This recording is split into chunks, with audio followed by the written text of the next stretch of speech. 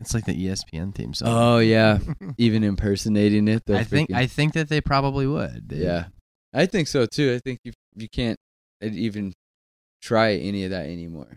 Like if you have background music in a video that they have algorithms now. They can just detect it all. It's easy. Yeah, everybody's watching you. Yeah, they are watching you. The truth is out there. The X-Files was real. Oh man, talk about UFOs. I went on a bender a few weeks ago on UFOs. There's that pilot on the Rogan podcast. Oh yeah, and he was talking about seeing UFOs and stuff.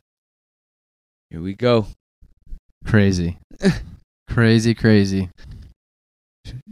You want to introduce us? You want to kick us off? Let's do it. Episode 10, Division Leaders making the cut with Corbin Trev. We are back. We're sorry about the long-winded delay in between our last episode and this one, but I think we're probably going to end up doing 2 episodes this month and maybe 2 episodes in December, so we'll see. We should. I mean, it gets dark and cold everywhere. There's not a whole lot else There's to do. not anything else to do. Like I said in the last episode, I've been trying to go to the gym more because there's nothing else to do once winter hits. I guess there's the mountains, but I haven't been on a snowboard in probably a good 10 years. Easy, yeah. And that's actually one of the things I regret selling when I left WSU was my snowboard. Yeah. Why did I sell that? Oh, yeah. I looked at them last year. I was like, man, maybe I should get a snowboard again. And then I was just like, it's probably just going to sit in the garage and get used twice a year. It's like, if you're lucky. And they're so expensive. Yeah. Boots. I mean, if I could find a good used one that, is lightly used and someone was just trying to part ways with, maybe I'd throw a couple $100 just to, for a full setup, but nah. Not now. What's been new, man? Well, I got some fun news from the jiu-jitsu gym. A couple of our guys got belted this week right now. Sweet. It's early November. And Mike, the homie, who when we went to the Proving Grounds to watch fight, he's fought again since then and had like a 1-second triangled the guy in like super fast. Wow. And then he got his blue belt on Monday. And Sweet. Then Chris, the guy who got me into it, who's been on the Amalgam podcast with his YouTube channel and everything. You've met him a bunch of times. He got his purple belt on Wednesday. Sweet. Yes. Big moments. Yeah, that's huge. It's huge. It's awesome, and we all get to live a little vicariously through those dudes. And it's just fun. It's fun to be able to like witness that stuff and watch the progression and see. Other than that, no, it's just trying to settle into this cold fall. It got a little cold on us there. Yeah. But it's, October was probably what I would say colder than a typical October. Mm-hmm. At least it started out that way. Shoot, I mean, we had snow in September. Which was so weird. That was strange. We haven't had much snow since then. We had a couple skiffings. Yeah. Thankfully. Nice but word. I feel like the snow is... Winter is coming. Yeah, there it is. And there's no Game of Thrones. And there's no Game of Thrones. But apparently a couple buddies were telling me the other night in a group text about how like this new series on HBO called, what is it, Dark Materials or something like that? Let's see if I can find it. New HBO series starts immediately off with a script basically saying this is basically the same story as Game of Thrones. They just out the gate. They're out the gate, and the show is called Dark Materials. I haven't seen it yet. Okay, but I mean, I'll probably give it a shot if it's like GOT at all. Yeah, there's always that need for that medieval genre. Like I don't even know if it's that. I think it's just just fantasy. Maybe fantasy type like storyline. Cool. Very much the same. Obviously, after one episode, you're not going to be able to judge it, no, too well. But you need to get in. According to my buddy Mike, he says that he's gonna give it another shot. Cool. Another see how it all pans out. I've been watching Mayans. Oh yeah, you have. I just finished the second season of Mayans. That was wild. Wild. Yeah. That show looks wild. I'm kind of a sucker for like the organized crime syndicate thing. Yep. Like it's gangster. It's pretty interesting to me. There's definitely, I would say, some scenarios where I think the acting could be a little better. Mm-hmm. But like the storyline keeps you hooked enough that you're like, you overlook that because you're like, That's a cool twist. Didn't see that one coming, you know. So like, the and in pretty much it. every episode, there's something like that you're like, okay, what's the hook on this one? Nice. All right. So you keep coming back still. Yeah. That's Yeah. cool. I haven't started the 5th season of Peaky Blinders yet, which is out. It's been out on Netflix for like That a show's month. still going? Oh yeah, Dang. yeah. It Yeah. must This be killing one it. this series this season I think they're going like I think the Shelbys go to America to start mixing it up No with the way. Italian mob. Yeah, That's awesome.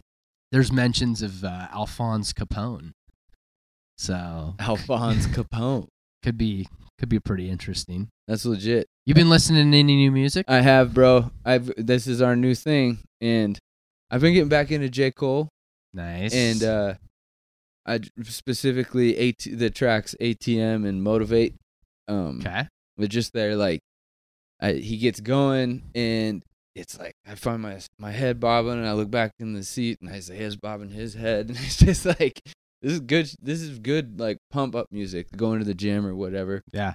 And then on like the flip side of that, like if you're focusing or working, or I've been doing a lot of like background music at work, and I've been listening to Saint Germain, which is this like jazzy type. Okay. I don't know what the specific genre, but it's jazz / like maybe electro, but like a lot of percussion. I don't know. It's cool. Nice. I like it. Nice. What about you, man? What about your music? You got I went to the Tyler Childers concert here Yeah, about that's I guess it's almost 2 weeks ago now. That was epic. Longest line I've ever stood in outside the Knitting Factory. It literally wrapped around the entire like city block. dang. Yeah, just to wait to get in. And I'm glad we got in line when we did and got in when we did, because I mean, if I'd come any later, it would have just like been or showed up any later, it would have just been chaos. Yeah, like it was already chaos trying to like move around in that place because it was a sold out show. Dang. But it was great, man. He put on a hell of a show, and then we found out like 2 days later he's going on a U.S. tour with Sturgill Simpson, and they announced a Gorge date, May 2nd. Yeah, and tickets go on sale tomorrow, actually, to the general public at 10 a.m. Pre-sales already started. Little steep if you want to sit like down low. Interesting. But I mean, I kind of told the guys that are interested in going, you know, I was like, hey, I'll splurge because it's the Gorge and these are two of like my favorite artists. So, you know, when else did you get? Yeah, like $100, whatever. Like, you know, I feel like that's money well spent. But I'd also be fine just sitting up on the lawn for half the price too, you know, because it's the Gorge and it's still gonna sound great and you're comfortable. Yeah. So that's good stuff. That's exciting stuff that'll be coming up here in the spring. Did some fall camping the first 2 weeks of October. Nice. Caught a legendary fish. Hell yeah. Through the kitchen sink at this thing. Wasn't taking any of my flies, and I would just remain patient, and then sure enough, I was just like, all right, I'm going to throw something like white and sparkly. Just put it out there, came up and grabbed it, and this thing was just a football, man. Like, it was arguably the biggest fish I've caught on that river. You know, I fished that river quite a bit now. Not as much as I'd like to, but yeah. And it was cool because I found it in a spot that I'd never caught a fish before. So you're like, you're now I can go back. I'm like, yeah. That's so that sweet, was man. That was pretty sweet, and it was the only fish that was caught that day. So I think the other guys were a little jealous, naturally. But I think that they were also pretty stoked. Yeah, because it was like, I mean, I was jealous of everybody getting belts at jiu-jitsu. But it was fun, man. We had a great time camping up there. The following weekend, yeah, it was a good time. There was a big soup potluck. Nice. So like, imagine like 12 amazing. different soups in a crock pots that you could just choose from. It was amazing, and there was probably it was crazy. Like the Evanston compound looked like the Gorge for a couple of days. There was that many trailers up there. There's probably like 14 trailers that were on the property, and there's still enough space for like other trailers to be there. But it was like, man, I feel like I'm walking through like a campsite at the Gorge. yeah, you're at a festival. Yeah, essentially. Yeah, it was pretty fun though. That's sweet, man. Yeah. The only other thing in October is Halloween, right? And Yeah. the kids, I got to pick the costumes, and they were Link and Zelda from Tight. the video game. Sweet. They were troopers. It was freezing out, and it was cold that night, I remember. Yeah, and they were just so excited. And Isaiah, it's the first year that he was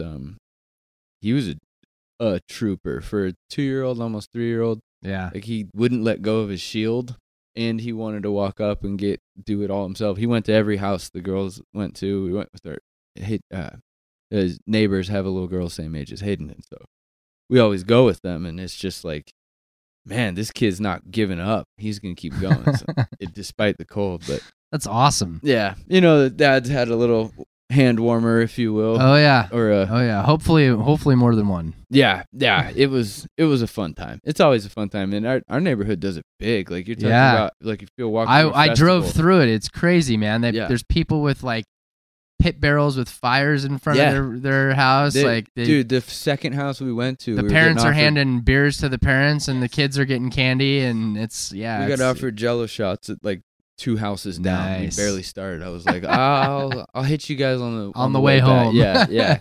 Can't, but it's fun. It's exciting. Yeah. Cool, man. Yeah, bro. Right on.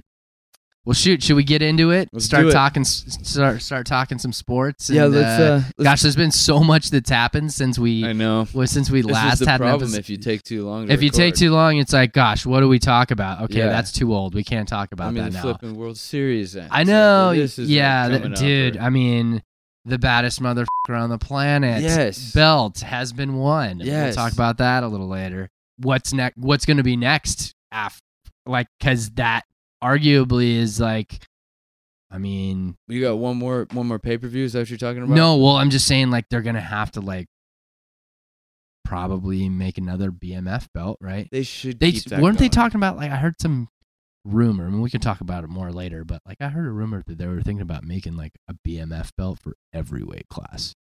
That'd be cool, or like make a few more belts. Yeah. It just came to me all of a sudden. You know what would be cool if they made that the like fan voting thing where they got to vote for who fought for it next and stuff like that. That'd be pretty sweet. You know, if you have a little more engagement in that way. I mean, I don't know how you pull that off, but like you could do it 100 different ways. I mean, I think that would be the best way to like combat all of these UFC events that are at 11 a.m. in the morning that I forget about watching. I know, like this weekend. Yeah. Right? Yeah. Right? Yeah. I mean, I get it. Part of it is, hey, look, they're in foreign countries, so we have to like account for that. But even when they were in foreign countries before, I think a lot of it, if I have to be honest, I think a lot of it has to do with ESPN. Totally. I 100% agree with that. I think that was like the deal. ESPN's like, we're not taking away from college football or any primetime sport. No. Which sucks because that's a primetime I mean, thing. it's a primetime event. Like maybe big fights like the BMF fight would have been watched over a top 25 you never know football game. You just never know. No. Like it would, and like you call them fight nights for a reason. Like, right. And the world is bigger than America, so I understand like not just pandering to our schedule, but also what is the biggest market. Right. Yeah, you know, it's in there. Yeah. But I agree with ESPN, and we'll get back on topic or whatever. But the freaking like there's so much already established there. Right. Like if you want to build your market or build up this, they're gonna tell you you're gonna use their platform to do it, and they're gonna be like, we already know what we're doing, so shut up and get in line. Yeah. Like, there's a lot of money on the line here. We're willing to work with you on it, but here's your options. Here's your option. and I was thinking about it. Sometimes some sports like you can build the audience at.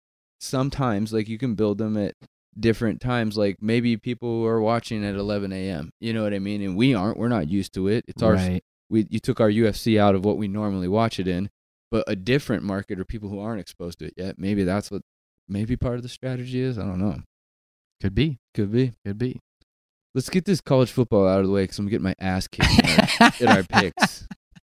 So if you guys remember a couple episodes ago, probably back in August, Corbin and I picked our college football playoff, like Final Four, who we thought were going to make the college football playoff. And so each episode we'll probably circle back on that. Yeah. Just to see where things are. Yeah. And yeah, to Corbin's point, he's just not in a good place right now. No, I think the closest team I have is 9th, and that's Oklahoma.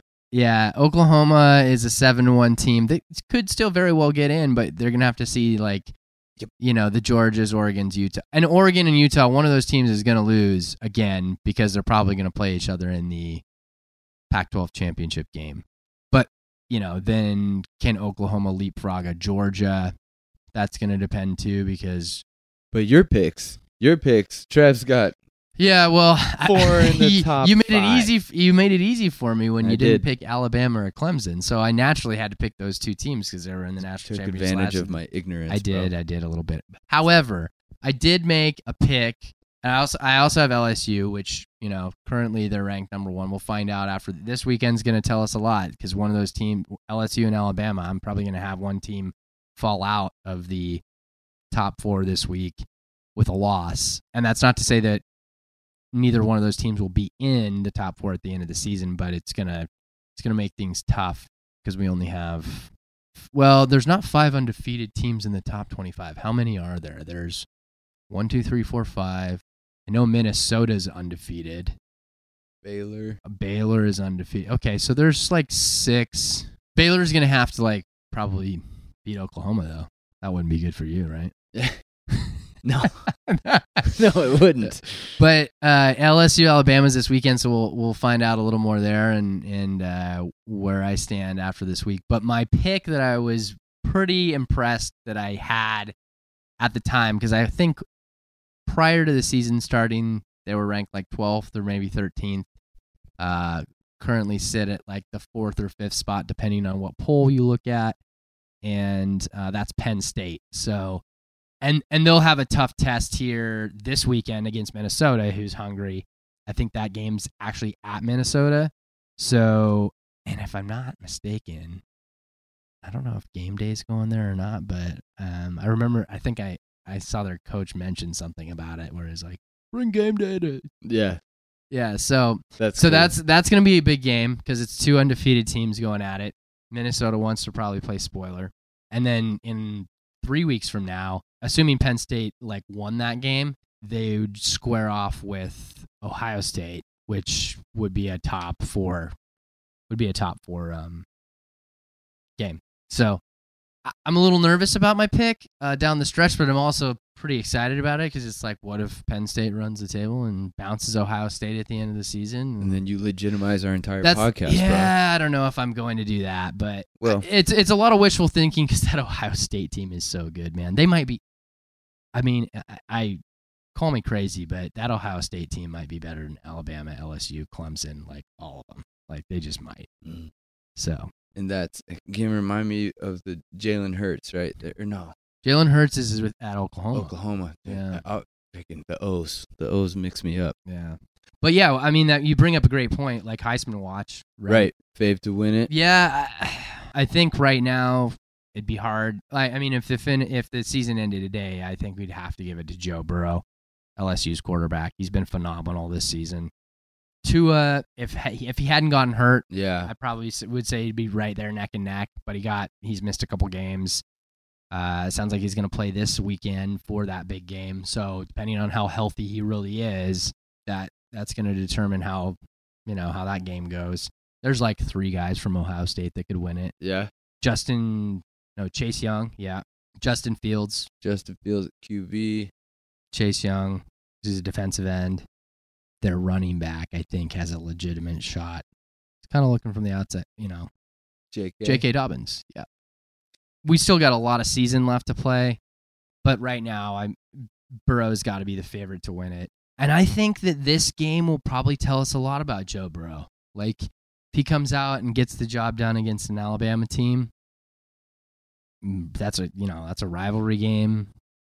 I think that will help solidify his Heisman candidacy even more. But again, we're just talking about something that hasn't happened yet. So yeah. And we're about halfway through the college football season as well. Little further, yeah. Actually, 2/3 maybe. I think, yeah, we've got 4 weeks left of football, depending on who's playing. What's the last game of the season? Isn't it always like Army Navy? Yeah. In December, typically it's like the first week. Like of December. first week, because Apple Cup's the weekend after Thanksgiving. Apple Cup's actually it's the weekend of Thanksgiving, but Thanksgiving is late this year. It is late. This year. It's about a week later than it typically is. Maybe Thanksgiving's on the 27th and the game's on the 29th, but anyways. Yeah. Do you want to talk about the Pac-12? I mean, the only team in the top 25 is Oregon. Yeah. I mean, like, look, they're in the top 10. Well, Utah's 8 too. And then, So I don't think either one of those teams is going to be, unless something drastically happens with like a huge mix-up with those top 5 teams, everybody losing a game in the next 3-4 weeks. I don't see how you let a Pac-12 team in, strength of schedule wise. Yeah. And I'm a Pac-12 kid. You are too. Like it sucks saying that, but I just don't think that an Oregon is going to match up well with a Clemson, an Alabama, an LSU. Hell, even a Penn State maybe. Like you know, like I just don't. And I'm going to judge it off of this is what I'm going to base it off of. WSU has a good football program, or at least they did last year. We've struggled this year. Mm-hmm. We went down to Autzen Stadium and lost by 2? They kicked the last second field goal they kicked a field goal with, let me pull it up, a small amount of time remaining to win the game. And granted, that might have been the best that Washington State had played all year, but we always play the Ducks tough, at least in the last 5 years we have, and we've had their number for a while. But we were 14-point dogs in that game. Yeah. And we covered. Yeah. I see that, and I say, well, Oregon has flaws, right? Yes. Because Washington State is not the caliber of any of those top 4 or top 5 teams. No. And I'm a Coug. So. Yeah. No, it's just being honest. I mean, they got trounced by Utah. And then they've been competitive in all their other games, but you're still losing. So the only fun we've had is against Colorado and New Mexico State. Yeah. But whatever. Yeah. Keep it on football. Yeah, I mean, we might as well. We've been talking football already. Let's move on to the professional side. The fun football. Talk a little NFL and maybe take a look at the division leaders. Division leaders, episode 10. Sorry. You got the standings pulled up, man? Yeah, I do. I believe. Got any second half predictions while we're pulling them up? Second half. Well, we were talking a little bit before. And that's the only standings I don't have. I have NHL, NBA, and college. Hold on. No worries. I'll let you pull them up. Second half predictions, I think that I hope, this is hopeful predictions. I hope the Patriots fall from grace a little bit. We all do, right? Yeah. It's been a fun as heck season. If you've been paying attention to the Hawks, they have been doing kind of their give you a heart attack every game thing that we're used to. Yeah. But I like we were talking about the strength of schedule. We got a tough schedule coming up, but man, even if your point was, even if we split those games, this season is a success. Yeah. This season is great. Yeah. Look, it's not an easy schedule, but, and I saw something earlier, this week where and it was like an ESPN report, I believe, that said the Seahawks have the, hardest remaining schedule of any team in the league. And I started to look at that. Although it's tough, I'm like, well, let me go look at something else.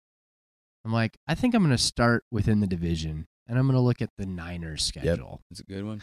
The Niners are 8-0. The only undefeated team left in the NFL. But if you pull up their schedule and you look at who they play these next 8 weeks, it is not a cakewalk by any means. In fact, I think it's harder than it is for the Seahawks. Yep. If you compare the home and road stuff, especially within the division. Look at who they have to play. Look at who the 49ers have to play. Playing us on Monday. They play us on Monday. Okay. And granted, that's a home game, so good for them. Good for them. But then they go the Cardinals. All right. Cardinals, probably a very winnable game. Let's look what happens after that though. Packers, Ravens, Saints. They could lose all 3 of those games. Yep. And we'll find out a lot about both teams on Monday night between the Seahawks and the Niners. But and then after the Saints game, they play Atlanta, who is not a good team, but we know Atlanta can throw, and it could end up being one of those games where, it's closer than it should be, and maybe they edge it out, or maybe the Falcons dog them, Yeah. But then they finish with the Rams and then the Seahawks. Yep. And so I don't see how that Seattle's schedule is harder than the Niners. If you go look at Seattle's schedule, we're on the road against the Niners, Monday Night Football. Okay, that's a tough game. Then we go to Philadelphia, which all road games are tough, but I think Philadelphia is a very beatable team. And that's prime time again. Yeah. But then we get the Vikings at home. Tough game. Don't get me wrong. Prime time.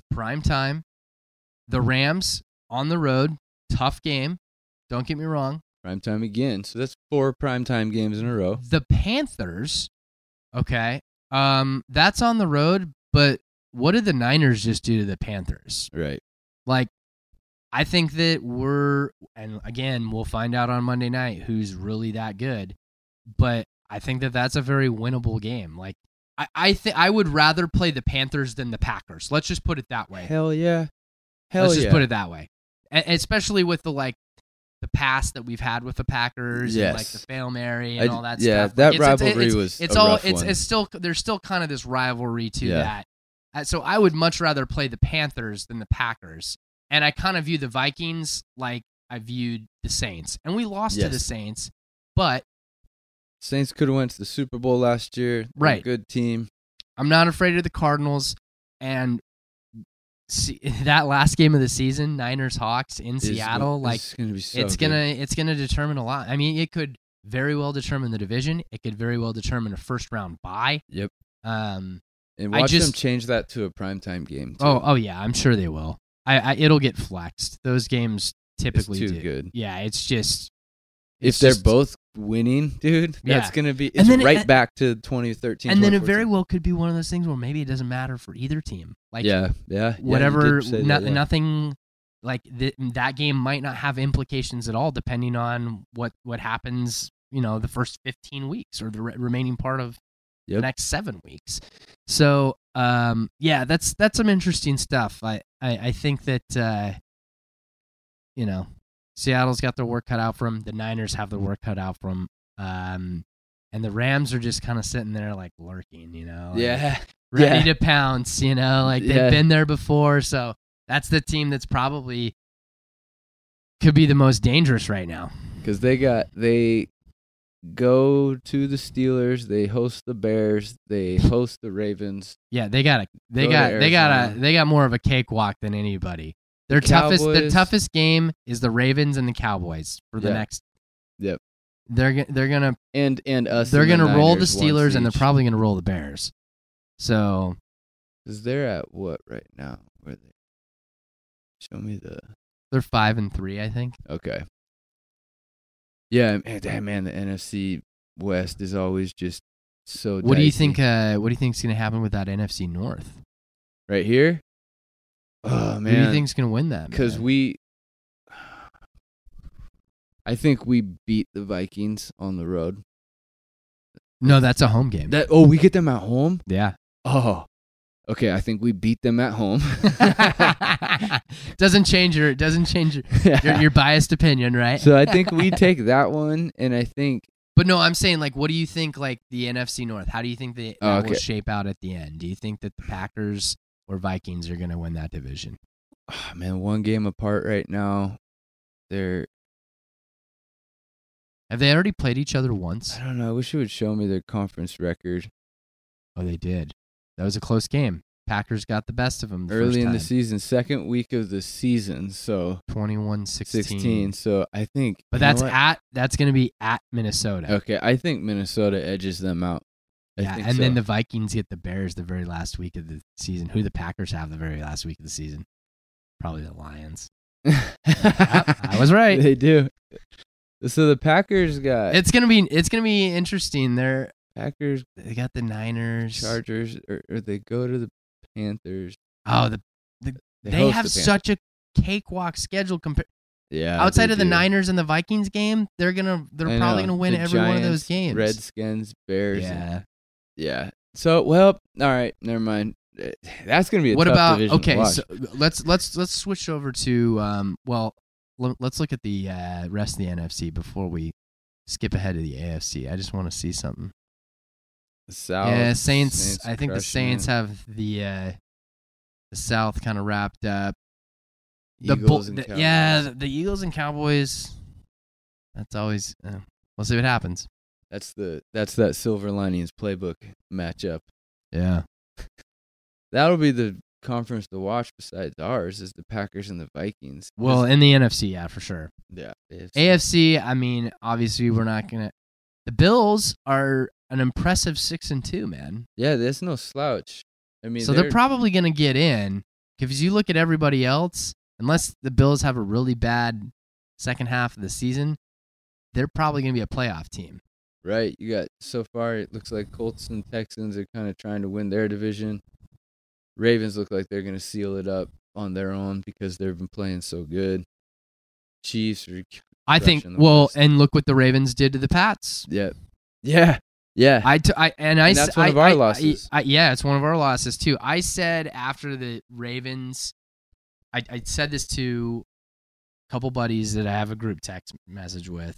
I said, after the Seahawks lost to the Ravens, I said, we probably just lost the best team in the AFC.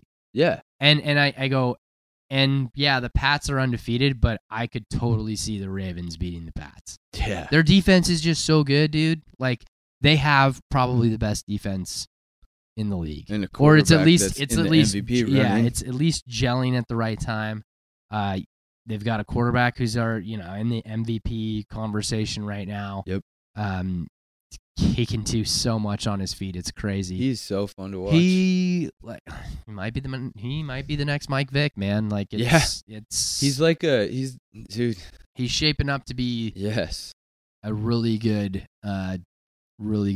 asset and dual threat quarterback for. And I liked watching him. I liked watching his passion for the game against us. Like, yeah, they got some false starts or delay games and stuff, and he was jumping up and down, getting all mad. But then he composed himself pretty quick after that. Like, that stadium rattles people. Yeah, he's he's gonna be fun to watch. Yeah, it's so cool to see Mahomes and him in the AFC, kind of like as Tom Brady. Obviously, like, the law of physics is that he has to slow down at some point. Yeah, and like to be able to have these pillars like that, it's gonna be fun to watch. Totally. There were some trades that happened before deadline day, and then some acquisitions that happened recently. But I figured it'd be cool to just kind of highlight some of that stuff. Cool. That is certainly going to have effects for the teams where these individuals land. Some will have immediate impacts, and some won't have impact for quite some time, or maybe any at all. Like, Aqib Talib was like a cap casualty. Yeah. During the deadline, the Rams traded him to Miami, which was a bit of a head scratcher. But they picked up Jalen. Jalen Ramsey. Sorry. had gotten traded there. So I think that they were kind of thinking, cap space, aging vet. Jalen's kind of the future, and they got a good secondary. So they just probably felt like they could do it without him, and I get it. Leonard Williams got traded. He just had to pack his bags and take a taxi ride across town. Nice. Nice. Went from the Jets to the Giants. Kenyon Drake, I don't know if you saw that, but he got traded from Miami to Arizona, and last week he went off.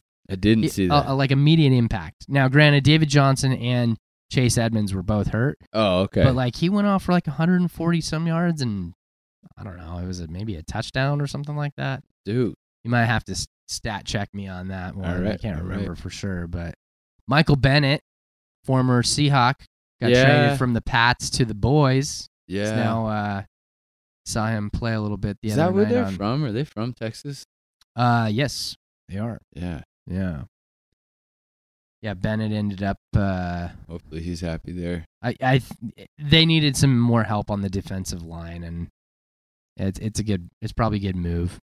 Emmanuel Sanders ended up a Niner before deadline day. So Denver traded Emmanuel Sanders to San Francisco. He looks like he had a good game. He did, yeah. He went off for 112 yards and a touchdown in his debut. So can't ask for much more than that. Pretty solid. Mohamed Sanu got acquired by the Patriots via trade from Atlanta. You're right on Kenyon Drake, 110 yards, a touchdown. 110, 143. Did he have any receiving yards? Oh, yeah, there it is. Yards. Boom. There you go. So it was like 160 yards. I was off, but I knew that he went off. Tore it up. Yeah, Sanu, Mo Sanu ended up with the Patriots, and he already had an impact too. I think that. Yeah. Yep. 81 yards. Yep. 10 catches. 10 catches for 81 yards and touchdown. Mo Sanu, dude, you throw that guy the ball, he'll catch everything. Yep. Good fit for the Pats.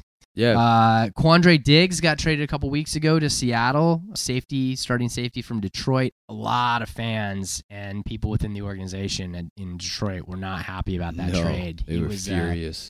He was a big loss for them. I'm happy to have him as a Seahawk fan, but I know like Darius Slay, their starting corner, was upset about it. Yeah. There was like numerous guys that went to Twitter that were just like, "What is this?" Yes.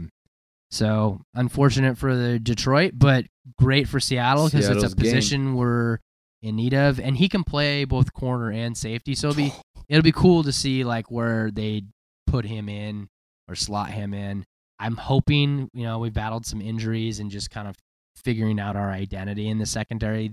The first half of the season, that maybe we can gel the second half. Yes, if we can have like a healthy Quandre Diggs, Bradley McDougald, Shaq. Yeah, the way Shaq's been playing. And then get some and who knows, Marquise Blair has played real well since he's gotten his opportunities as well. So yeah, he has. It just kind of depends on what they want to do, but I'm excited to see how the secondary handles things, because for the first half of the season, I would say it's probably been our Achilles heel. We're missing Earl. We're getting beat left and right, and it's uncommon to see how many like passes that are getting completed in that area of the field than I know we're used to seeing. So like the Falcons, the Bucks, like Mike Evans was torching us, and the Falcons, Julio Jones was torching us. And it's just like, dude, yeah, Shaq can only do so much. Yeah, it's the truth. It's an outrage. It's an outrage, bro.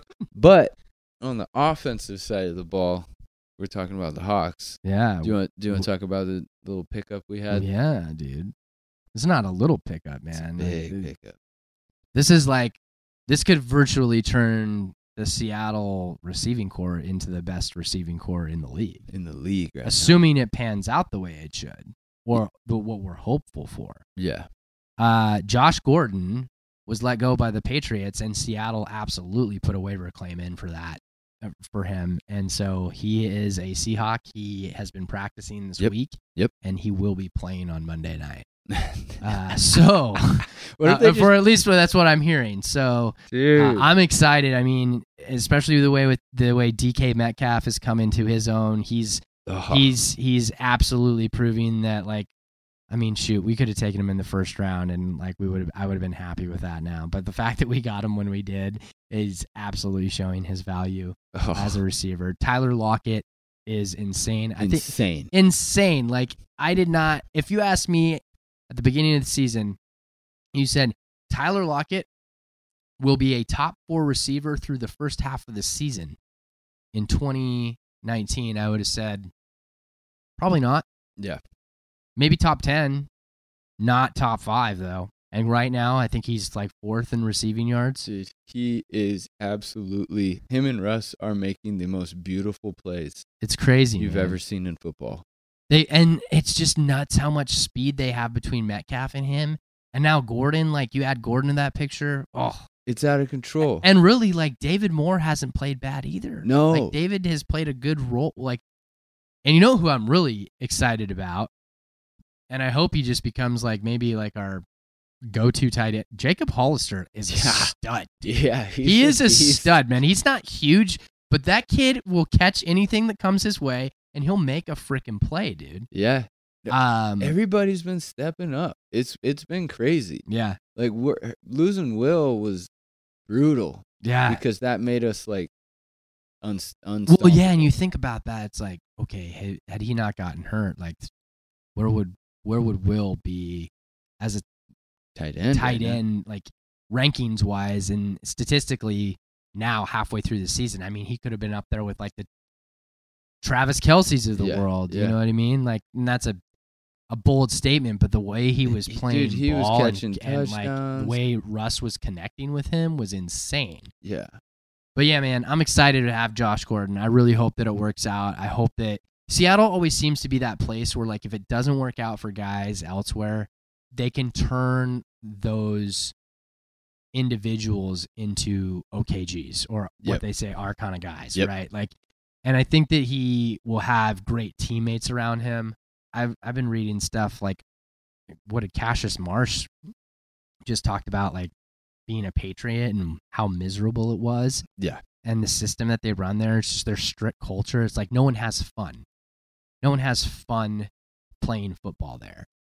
They asked Pete about it this week because he's gotten a few guys from the Patriots now, Jacob Hollister, Josh Gordon. Mm-hmm.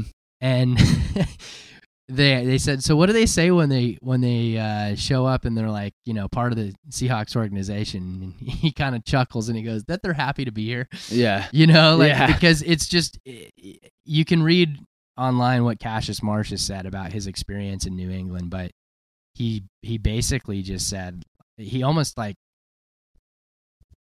well, what it said in the article was that he basically went to Belichick, called him out, and said, like, just cut me, man. Like, this is not, you're having me do things that aren't me. Like, this is not what this is not what I was told that you were gonna have me do, or like, it just system fit. Like, it was just weird. They started pegs in the circle hole. Yeah, exactly. And look, at the end of the day, you're being paid a handsome salary. Your coach asks you to do something, you do it. But if you get to the point where it's like, this is not a fit for you or I, clearly look at it. Like it's not working out for either one of us.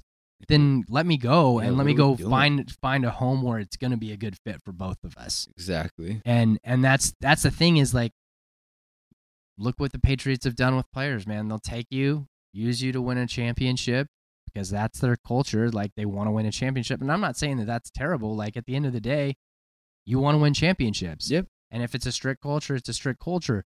But I do agree that at some point, if football's not fun and you're questioning whether you're going to play the sport anymore when you're still that young and able to, like, and you're not questioning it because it's like, hey, I've had too many concussions or like I've had too many injuries, you're just like, I'm not having fun, then that's where it's kind of like, you know, good for Cassius Marsh drawing the line. Good for these guys that like are like, you know what, I'm not going to buy into this system. They're like, they want to go win a championship, great. They're going to do it without me. You know, like, so it's just it's such polar opposites. Totally. And it's totally. It works, like the proof's in the pudding. They've won plenty of championships, but man, it's like simply that. It's just not having fun playing football at all. There's no fun to be had in this organization. Well, and think about like when you played football for the first time, you played it because it was what? Because it was cool, fun, cool, competitive. Yeah, you enjoy doing it. Yeah, right. And then some people are fortunate to make a career out of it. Right. But they're still doing it because they're having fun. Yeah. They love the game, and they're also making a handsome salary. Yeah. So checking all the boxes. And your performance is gonna suffer if you're like constantly like, why is he having me in this role? Right. This isn't my role. Right. Set him up to succeed. Yeah. So. All right.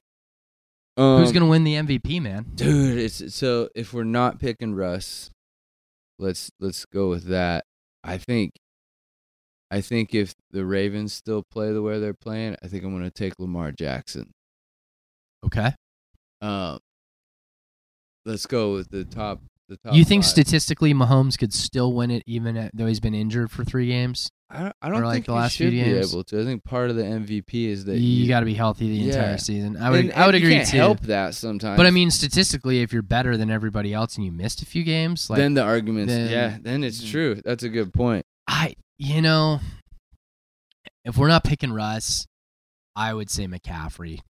The guy's just he's so electric, man. That's a good one. He can do it all. He could catch 10 passes a game for you and still run for 150. And your fantasy team would be very happy about that. As a fantasy owner, you'd be very happy about that. But he's just so dynamic and he can do it all. Yeah. He can do it all and he's living up to the hype. In college they talked about, well, is he big enough? And it's like, dude, he's not the biggest guy in the world, but he can do it all, and he can do it all in style. So I think that, if the Panthers can continue to put together some wins, by the end of the season and get into the playoffs, dude, if the guy, how many rushing yards does he have? Because he's not leading the league in rushing yards right now. Isn't Dalvin Cook? I would also be interested to see how many receiving yards he has. 10 touchdowns already? 881 rushing yards, correct? Yep, 881 so far. 10 rushing touchdowns. Okay, let's go look at receiving. Scroll down. 363 receiving yards on 42 catches, 3 touchdowns receiving. 363. Finished with 867. I mean, he's on pace to maybe... might match that. His yards per catch is up from last year. Average. That's all based on 16 games. This is based on 8, so... Yeah, man. He's already got 13 TDs. How many did he have total in 2018? 7 and 6. 13. He already has as many touchdowns as he had all of last year combined statistically. Yeah, that's pretty killer. No fumbles. And he ran for 1,000 or 1,100 yards last year. Almost 1,100 yards. Dude, yeah. I mean, that's your pick. He's going to have... I could see him having close to like 1,900, 2,000 yards potentially by the end of the season, all-purpose yards. Yep. And maybe he already has 13 TDs. Let's go 7 more, 1 a game. Yeah. Yeah. 20 TDs. Pretty legit, man. That's solid, dude. That's super solid. That's nasty. NHL? Yeah. The NHL is back. About 16 games into the season. My Buffalo Sabres were off to a really quick start. They've cooled off a little bit since then, but they still look good. They're 3rd in the Atlantic Division, just a game behind the Maple Leafs. And dude, they've got just some good young players. I'm stoked about Sabres hockey, I'll tell you that. Jump on the bandwagon now. Right? Jump on the bandwagon now. But yeah, the division leaders, Washington is leading the Metropolitan Division. Boston is leading the Atlantic Division, so just a few games ahead of the Sabres. In the West, St. Louis is off to a solid start at 11-3. Looks like they've struggled in overtime. If they get to overtime, they... Is that overtime losses? Correct, yeah. So they've been to 3 overtime games and lost them. Looks like they've lost them all. Yeah, they've lost all of them. In overtime, they're not great this year. But that can change. It's early in the season. In the Pacific, Edmonton looks awesome. I think they had at one point like 2 of the top scorers in like the league to start off the season. I'm pretty sure that's still the case, but there's definitely stats or hot starts from guys in the league that are just setting the world on fire. David Pasternak's leading the league in points, nice, with 30, and he already has 15 goals. So at this rate, I mean, you do the math. He could be on pace for a pretty big year. Is it setting any records or anything like that? Not quite there. We should look that up. This is a sports podcast, so we should look. What is the single season goal? Okay, yep, that's correct. Wild. Get out of here, Miranda Lambert. Pop up.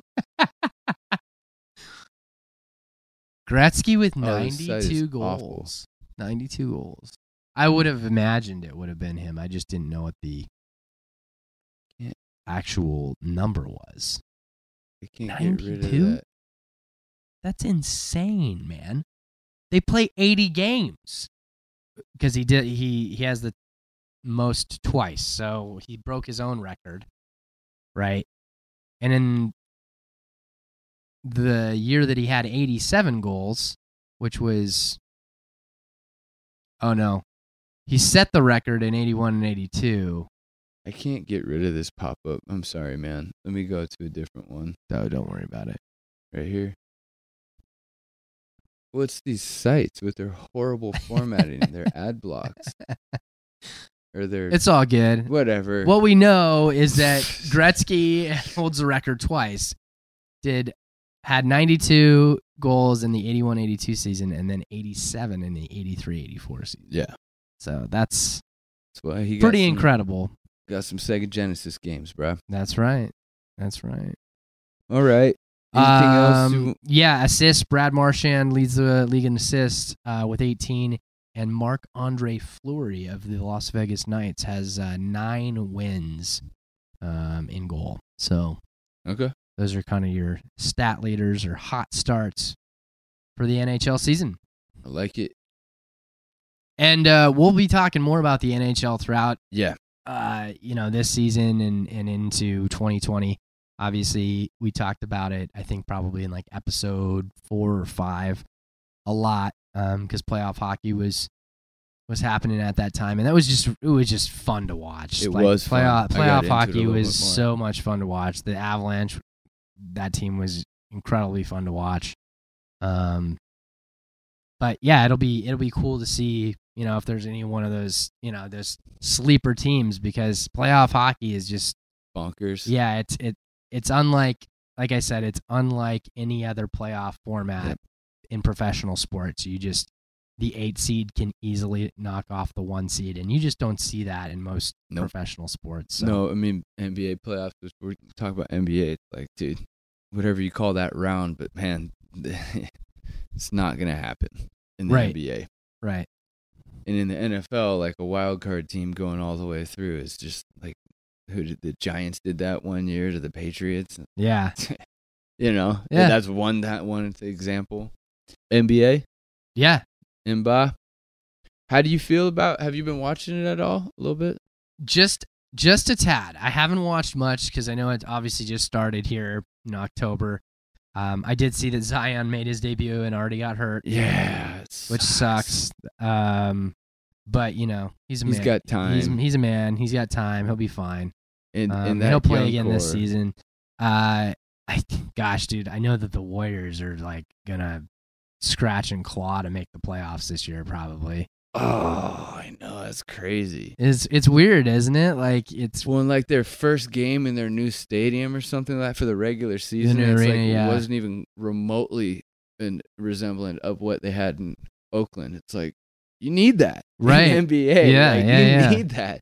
Yeah, that's so. I kind of feel bad for him just because pretty rapid fall from grace, and like with KD leaving, with Clay being hurt, it's kind of like it shines so much light on Steph and Draymond. It's like, and Draymond's Draymond, but Steph has been like the household name for the better part of. I know we're not going to see him for like what, 3 months.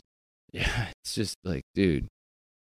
Which and like so, it's like going to be the D'Angelo Russell show for like But I'm optimistic, and I'm a little. This might be wishful thinking too. I still think that like if they can play 500 ball while Steph's out, like that's respectable ball that will get them into the playoffs. Yeah, and then if Klay comes back, completely different team. Assuming he comes back like healthy, and it's not like we're kind of pushing him along. But that's a team that like okay, they could be like the 6th seed going into the playoffs, but like be the most dangerous 6th seed in the yes, with all the experience, so they've been there, but also they've also got theirs, so it's like whatever. Houston looks good. Houston, man. I know you don't like Houston, but Houston looks good. That's good. I mean, cool. The Lakers look real good. Yeah, they look so fun. It was crazy seeing Dwight Howard out there, man. Yeah, he's turning it up with his little frosted tip dreads. Yeah, It's kind of crazy to see him and Anthony Davis on the floor at the same time, dude. They look massive. McGee's out there. Mm-hmm. If Boogie was out there too, it'd just be like, what is going on? Dude? Right. Like, how many centers you fools need? But I love it. I mean, it's watching LeBron be able to just be like, pass this off. Yeah. It's that time for him in his career. He can't do it all by himself. This isn't the Miami Heat anymore where he has Dwayne Wade and that's it. It's like, dude. But they look good. They look strong. They're fun to watch. You know who's back, dude? Gordon Hayward is back. Is he? Dude. Oh, yeah. He dropped 39 the other night. All right. I think that Kyrie, I know Kyrie's your boy, but I think Kyrie kind of held Gordon back a little bit. Well, I can definitely admit he's clearly not a like locker room like isn't he already there's already like rumors that he's just acting a fool in Brooklyn, isn't he? Are you serious? That's what I heard. Dude. Kevin's not even going to be able to get to play yet, and Kyrie's already going to implode this team, dude. I know. I love Kyrie because watching him play is like, man, you just don't really see people move like that at that size against everybody else. But is Boston at the top? Yeah, they're winning. How's Kemba? I'm sure Kemba's fine, but I'm now that Kemba's a Celtic, like that's who they replaced Kyrie with, right? Yeah. Because they still have Brown. Scroll down. And Jason and Tatum's still there. There he is, Kemba Walker. Yeah, Boston. What's he averaging so far a game? Is it going to tell me up here? 24 games so far, bro. Pretty solid. Good move by Boston. Mm-hmm. Yeah. Yeah, he's playing good. Might be a better fit for Gordon too, because like remember he was coming off like we had the terrible injury, and then he was basically playing 6-man all year last year, which is hey, that's not a bad 6-man by any means. Best 6-man probably in the league. But now you get him on the floor more in the starting role, working with Kemba, some of the other guys. Like, yeah, that Boston team should be fun to watch again this year. Yeah, that's good for them, man. Because I loved Kyrie, but I also liked Smart. I liked Brown. I liked Tatum. I liked that whole. I mean, and Baines was there. That was even fun, you know. Like, like their core is kind of like the Pelicans. You have enough guys that can play together long enough. Like, totally. Dude. So they're it's cool to see them taking that conference for sure. But what do you think of the Clippers, man? So I watched that first game of the year. Where are they at? Right. They're fifth. Here, yeah. They're 5-3. They beat LA, but it was a Clippers home game, even though it's the same. Yeah. It was still in the Staples Center. Yeah. And there's probably more Lakers fans at the moment, maybe, but I looked at the stands in that game though, and it looked like it was actually mostly because guess who gets the tickets first? The season ticket holders of the Clippers. Gotcha. So every time they're gonna so like when it's the Lakers' home turn, like you'll see a lot more Lakers fans there for sure. Okay. But I noticed there was a lot more like blue and white and red. You did notice that. Yeah, in the stands, I was kind of like, well, I kind of see some gold here and there, but I think the Clippers and Lakers fans probably are like, I'm not gonna sell you my season tickets. You know, like, I'm not gonna sell you. We got Kyrie this year, man. Or not Kyrie. We got LeBron. Yeah, and we got Kawhi this year. Kawhi, man. yeah. Dude, but Kawhi. Yeah. Kawhi Leonard. Yeah, Kawhi Leonard, bro. Dude, I read something. People are mad about him. Kawhi Leonard. Kawhi Leonard. Kawhi Leonard. Dude, people are mad about him sitting a little bit, but isn't that what he did last year for Toronto? Kawhi Irving. Kawhi Irving. Dude, I can't count them out. Like, they'll be good, man. They're gonna be They'll right be good. there. They were one of the better defensive teams last year too, and they just added like arguably one of the best defensive players in the game. So yeah, is Paul George back, or is he still hurt? I think he's still hurt. Well, he was hurt in that first game, wasn't he? He wasn't. Yeah. He didn't play in that game, so I don't think he's back yet. I have to look though. There he is, right there on the right. No minutes played. Yep. So he's still out. I mean, so early, but how long's he supposed to be out? Do you know? I don't know. I don't even know what his injury is. Who has been recovering from shoulder surgery? Okay, so he'll be back soon. He'll be back. And they're gonna be scary as hell. But I mean, the Lakers are wasting no time. That's my pick for the Western Conference, I think. Yeah, I would. No doubt. I would say you're onto something there. Pretty safe bet. How about those Phoenix Suns at 5-2, man? They're really playing their. I can't believe they're 5-2. That's astonishing. Leading their division. I mean, I guess they did. You know, when you've been so terrible for so long, you get all these, top 3 picks, and eventually something's gonna happen. You know, like. Ja Morant, he's playing pretty badass lately. He plays for Phoenix, right? Is that or no? Memphis, right? I think you're right. It's Memphis. Yeah. Well, I knew Ja would be good. The guy's just a facilitator, man. He can do it all. Solid. Yeah. Solid. All right. Some exciting news coming out of the Northwest, man. Oh, yeah. From the World Football, a.k.a. football, a.k.a. soccer to us. Soccer here in the United States. The Seattle Sounders are off to MLS Cup after their 3-1 defeat over LAFC, who was favored to go to MLS Cup. Like, they were the best team. My boss in was the telling West. me that. He was telling me that they were all They have the MVP of the league too, Carlos Vela. So they're furious right now. Yeah, they did not play well on the road, mind you, too. They were Seattle played well on the road. LAFC was at home. They did not play well at home. Oh, they didn't play well at home? Yeah, Seattle so went they choked. Yeah, they choked. Yeah, they choked. Oh. Much to Nico Ladero and Raul Ruidiaz both had goals in the win. They played lights out. Both of those guys were incredible that evening. I watched the whole match and was ecstatic. I immediately created a calendar invite and sent it to Drew. Nice. I was like, we're going to watch that game on Sunday, November 10th. It's this Sunday, yeah. It's this Sunday, yeah. MLS Cup. Seattle will face Toronto FC, and I believe what is a rematch from a couple MLS Cups ago. Dude, what a weekend we got. I guess Monday night's the Seattle-San Francisco game. Yeah, Monday night's the Seattle game. Seattle-San Francisco on Monday Night Football. Sunday is Seattle Sounders versus Toronto FC for MLS Cup. That starts at noon. Yeah. I think we're going to watch it at Mirando's. Dollar tacos, bro. Dollar tacos.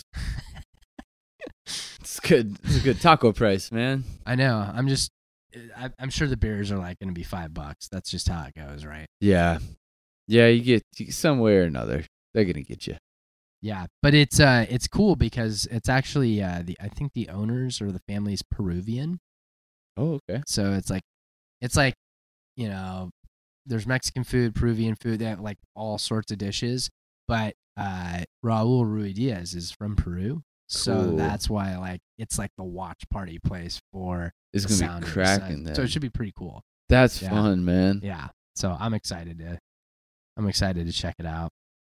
And on Saturday, moving closer to the week, we have the Zabit Calvin. Yeah. That's gonna be. We can jump into MMA. Yeah, I mean, we might as well since we're kind of talking about everything that's going on this weekend, and MMA just came up. You're right. We should probably start though and do a quick review of the BMF. One of the best cards of the year. Best card of the year. One of the best cards of the year for sure. Yeah, definitely one of the best cards. UFC 244. Yeah, should we start from the I'll pull it up. The beginning of the main card and finish with the end of it. Sure. I was not surprised to see Kevin Lee knock out Gillespie. Gregor Gillespie. I mean, I had Gregor winning that fight, Me and too. I thought it was because Kevin was going to test his wrestling, and I think Gregor was going to get the better of him because they're both come from wrestling background. Well, Kevin's a big 155er. He always struggles with that weight cut a little bit. Yeah, but then when he just nailed him with that perfect frickin' head kick, it was like round 1 KO head kick. It reminded me of when Moraes, right? Marlon Moraes hit Jimmy Rivera. Yeah. It sounded the same too. Did you go back and listen to it? So I wasn't watching the fights with sound on. Oh, it was gnarly, dude. It sounded like I the saw same thing, dude. But you know when like you take away one sense and it heightens the others? Mm-hmm. Visually, the fights were insane. Yeah. Oh, yeah. And it was funny with some of the people who were watching. They were like freaking out. But yeah, no, that was that looked, and just the way he folded. He was just like. Luckily, he hit the fence. Like that saved him from another KO on the mat. Yeah. So it did take him a while to get up. That was scary. I thought for a second, I'm like, man, he might have broke his jaw or something, or like fractured. When he was up, he wasn't. Yeah. He wasn't there for a while. So yeah. Gregor looked way smaller than Kevin Lee. Oh yeah, but that's pretty typical in that weight class. Like Kevin always just makes the weight cut and then just throws it on. He went up to welterweight for the Dos Anjos fight, right? I think so. And got his butt kicked, and then he went back down. Yeah, Iaquinta. I mean, he's the epitome of why there needs to be a 165 pound class. Yeah, because in the UFC it bounces from lightweight, which is 155, to welterweight, which is 175 or 170. 170. Yeah. Put that to 175, and then put. Right. It goes to go 170, 180, or is it goes middleweight 185? No, it jumps by 15. Again? So after 45, it jumps to 55. Tens, right? It goes. It does tens all the way to 55, and then it jumps 15 to 70, and 15 to 85, and then 20 to 205. I guess that kind of makes sense. The bigger you get, but I mean, if it gets more popular, you get more people. Like, come on. Like, I think Khabib should debut the ones. I've said this for a while. I've said it to anybody who will listen. I think he should debut the 165 class. Khabib? Yeah. And then what, retire? Yeah. Why would we give him that? Like, why would we let him debut the weight class and then just fucking fold? I don't know. Maybe he sticks around for a little while. Maybe it's the only reason he would stick around, you know? I don't know. I think that all that's left for Khabib to accomplish is like a super fight with St. Pierre. Like, well, not even like that. I think Tony. Yeah. I think like going up to like 85 to fight somebody. Duh. You know? Yeah. Like, or 170. Or yeah, maybe 170. Like, make him fight Usman or Covington. Yeah, bro. Like that's a great fight. I would love to see something like that. Or even, dude, even Woodley, man. Yeah, like Woodley. I could see like Woodley needs to get back on the horse, man. I think, assuming Woodley could come back the way we know he, of the old Woodley, or I should say the younger Woodley, he came back, I think that he could out-wrestle Khabib, and I know that he could outstrike him. Yeah. I know that he could outstrike him. So that's that. Yeah, I think that it's got to be some sort of super fight at a higher weight class, something closer to what he walks around at. 165 is not enough. Yeah. He's just going to maul everybody at those weight classes, and you're not going to see him do what I think fans want to see, and that's spectacularly knock somebody out. Yeah. All right. But who'd you pick on this Derek Lewis Blagoy Ivanov fight? I picked Ivanov. Oh, you did? All right. Yeah. That was a crazy fight. I was waiting for them to call that a draw. I did too. It's so funny you say that because I was talking to all the guys I was watching the fights with. Yeah. I was like, I would not be surprised if this is a draw. It could so easily have been. I mean, the takedowns. Yeah. Oh, man. It was crazy. It was crazy. Stephen Thompson, Vicente Luque. I called that one. Nice. Good for you. Yeah. I went back and forth, but I always picked Luque, didn't you? Yeah, I always tend to pick the young and up. Here's the thing, man. He's still Stephen Thompson. And he was way longer than him. He's a technician. Yeah. He is a technical fighter that understands space probably better than most in MMA. Yeah. And Luque got his licks in, but just by the attrition of the fight, though, you're right. Yeah. Kelvin Gastelum, Darren Till. I called Till. Good, nice, good for you. Yeah. I never picked Kelvin, but I thought, man, you came off the now champ Israel Adesanya. That was one of the fights of the year. Yeah. It's tough not to pick him with Till going. We've seen all these examples of people going up in a weight class, and it's like just getting their ass kicked. Yeah. And so I was like, Till has been getting his ass kicked, and it's just like, dude, I used to be really high on him, but he fought a good fight. They said it really well. He was super. You didn't see the Darren Till of old. You saw a patient, precise Darren Till that understands he can't get into the we're just gonna throw fists and see who drops first. No.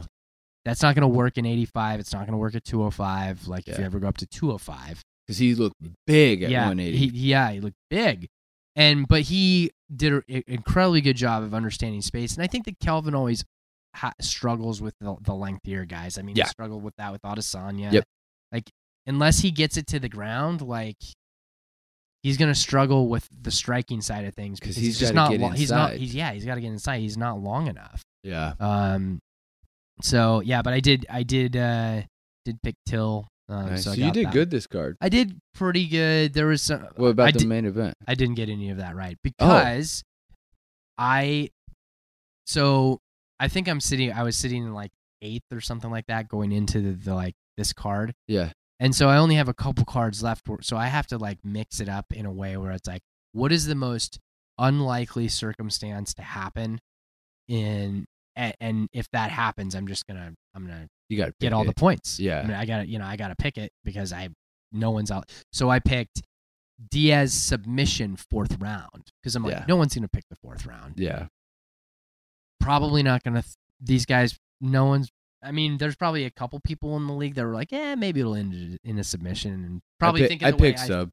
Yeah, I picked sub and I picked Diaz, and it wasn't because I wanted Jorge or Nate, one or the other. I just wanted to see a good fight, and I thought, man, if it comes down to the 4th or 5th round, I'm not saying that Jorge doesn't have a good gas tank, but I know what Diaz brings to the table. Yeah, he does have a gas tank. And look, that's what people were upset about when the fight got called with the cut. Nate turns it on in the last 2 rounds. In the championship rounds, he always turns it up. That's he settles in and he can grind things out. And that's where guys get tired. Most guys get tired. I'm glad that, Jorge was let's run it back. Didn't agree with the stoppage. I know you agreed with the stoppage. I kind of thought that it's look, if if he goes out there and it's not it's open, I think that's fine because you can put Vaseline on that. Yeah.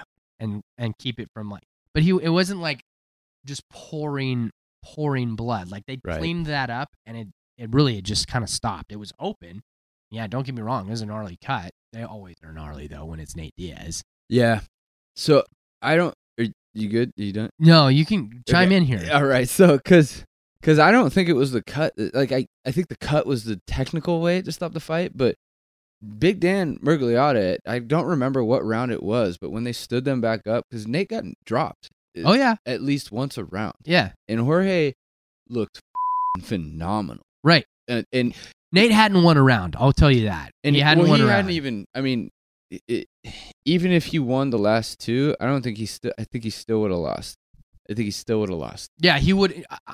You know, that's what I'm saying. Like, but I think that you give him the opportunity to go out there for at least the fourth round. Because what happens if he gets hit there again? Okay, it's probably going to bust up. It's going to be there's going to be enough blood, and I mean, yeah, we got to protect fighters. I get that, but I almost like this sounds crazy, man. But it's almost like it was too good to be true. Like if it got to that point. It was like, hey, doctor, you know what to do. Mm-hmm. So that we can run this back and make money again, get people excited about this fight again. Oh, double dipping. Exactly. So again, I didn't and watch it's all speculation. It's all speculation. Well, I'm just saying, like, business. boxing. Yeah, boxing's been corrupt for how long? Yeah, since Al Capone. I don't know. It's been so. I just kind of think like.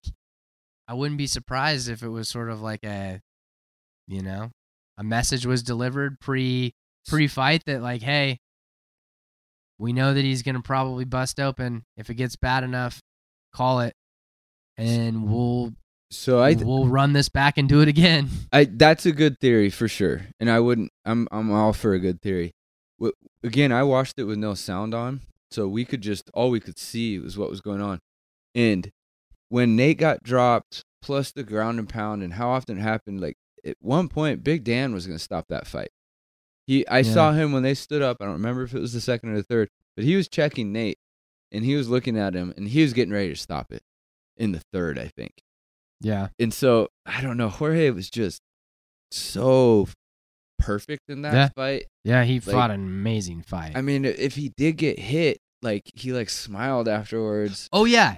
He was just kind of like, yeah, bring it. In the clinch, you saw him talking. Mm-hmm. He was talking. They were talking to each other. So if he was gonna slow down and Nate was gonna pick up, maybe. But I think that he was a little because I mean, with the shots that he had and like how he dropped Nate too. Like I mean, one would argue that one of those punches was like the same punch that he hit Till with. Exactly. And Nate was like, it dropped him, but it didn't knock him out like it knocked Darren Till out. You know what I mean? No. But you know what? It would be a good fight to rewatch. Oh, you know I plan on it. And try to like be like, man, what was he? Because I think he was just getting the shite kicked out of him, and it was so one-sided. Well, yeah, and I think that Jorge too was also like, I mean, I'm throwing everything at this guy. I think deep down inside, and he might not say this in like a public interview, I think that was probably the toughest motherfucker that Jorge's ever fought. And he arguably, I mean, without a shadow of a doubt, I would say the same thing. Yeah, no, he is the toughest motherfucker you've ever thought. Because he probably thought, shit, I've dropped him how many times? I look at his face. I'm beating the shit out of him, and he's still coming towards me. So the knockdowns were interesting because Nate's so dangerous on the ground, right? And Jorge didn't want to get on the ground. No, he didn't want nothing to do with that. Yeah. So he almost allowed him to recover every time, right. And so it was just like it was one of those matchups where it's like their skill sets are so opposite. I don't know though, because I mean we've seen Jorge finish people. True. On the ground. True. I just think that he has respect for Nate's like Gracie Jiu-Jitsu background that it's just like, dude, if I get on the ground with this guy, I'm shooting myself in the. I'm controlling this fight right now. I'm not Yeah. gonna put myself in a situation where I get greedy and I think, oh yeah, I can get down there and bang with you and No. freaking, I can choke you out just like you could choke me out. Like he's a smart fighter. Yes. He was smart to just keep it on their feet and Yeah. So it was just like, I get it, like why the entire world is furious with the stoppage, but also it's like, man, like, yeah, what's one more round of Nate getting the kicked out of him, totally. I get it. And look, we know it's gonna happen again. It's probably gonna happen next year. Yeah, I can't imagine that they're gonna let it go longer than a year because Nate's probably got 2 to 3 more fights in him, maybe. Yeah. Who knows, dude? That guy could probably fight until he's 50, and I mean, he's been looking good too. Jorge's just on like Chris was saying, Jorge's just on like the perfect year. Oh, yeah. He's just phenomenal. Everything's firing for him. Yeah. And just don't get in his way. Do you think that he would beat Canelo Alvarez? No, I don't think so. I was talking to Chris about this. I think the funny thing about that is with the Conor Mayweather experiment, like very clearly he's looking at it from a money standpoint. And it's like, we can promote the hell out of this, and whether I win or lose. Yeah, 2 Latin guys tearing it up, but I would like to see a boxing guy get in the cage with an MMA guy and flip it on the other way, And like, I think that, I don't know, maybe he can go 12 rounds and bang with Canelo, but it's just boxing just such a different sport, man. Well, and you have to be so perfect. Yeah, and I don't know, man, like when I saw Canelo fought two weight classes up for this fight against the Kovalev fight. Yeah, he was 2 weight classes up. KO'd the guy in the 11th. Went up 2 weight classes to take that guy's belt. I mean, he's arguably like the best boxing things since Floyd Mayweather, probably at this point, right? Like, yeah, but I saw how broad he was in the shoulders. I'm like, that guy looks twice the size of Jorge Masvidal, and he's fighting at the same weight.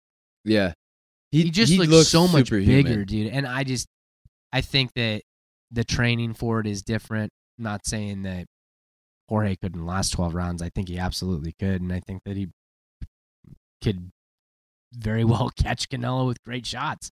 Yeah. But it's just, it's so different when you Oh, you've studied his boxing versus. How tough is that too, to like not throw a leg kick or not shoot on someone when you're like in the moment, like to remember not to do throw an elbow. Yeah, like especially as you grow up, like like you grow up, Jorge is street fighting. Right.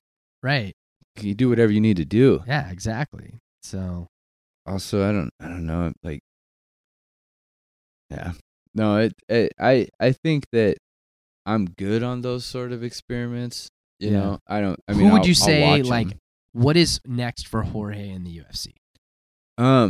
I would like to see him fight Leon Edwards. I think that they should title eliminate that fight, or contender eliminator for that fight, and then whoever wins for Usman and Covington has got to fight that winner. And I've been saying that for a while, but I think that come on, the UFC wants to market fun stuff. Conor throwing a dolly through a bus, like, what better way to market a main event with Masvidal and Leon Edwards, and you got that freaking 3-piece Minnesota soundbite just going. Like, I would like to see that because I think Leon Edwards just broke into the top 10. Yeah, well, isn't he ranked like 4th or 5th now? But right before that. Oh yeah. Prior to that happening. Because he beat Gunnar, and then that's when the 3-piece Minnesota happened, and then who else did he beat? RDA, I think.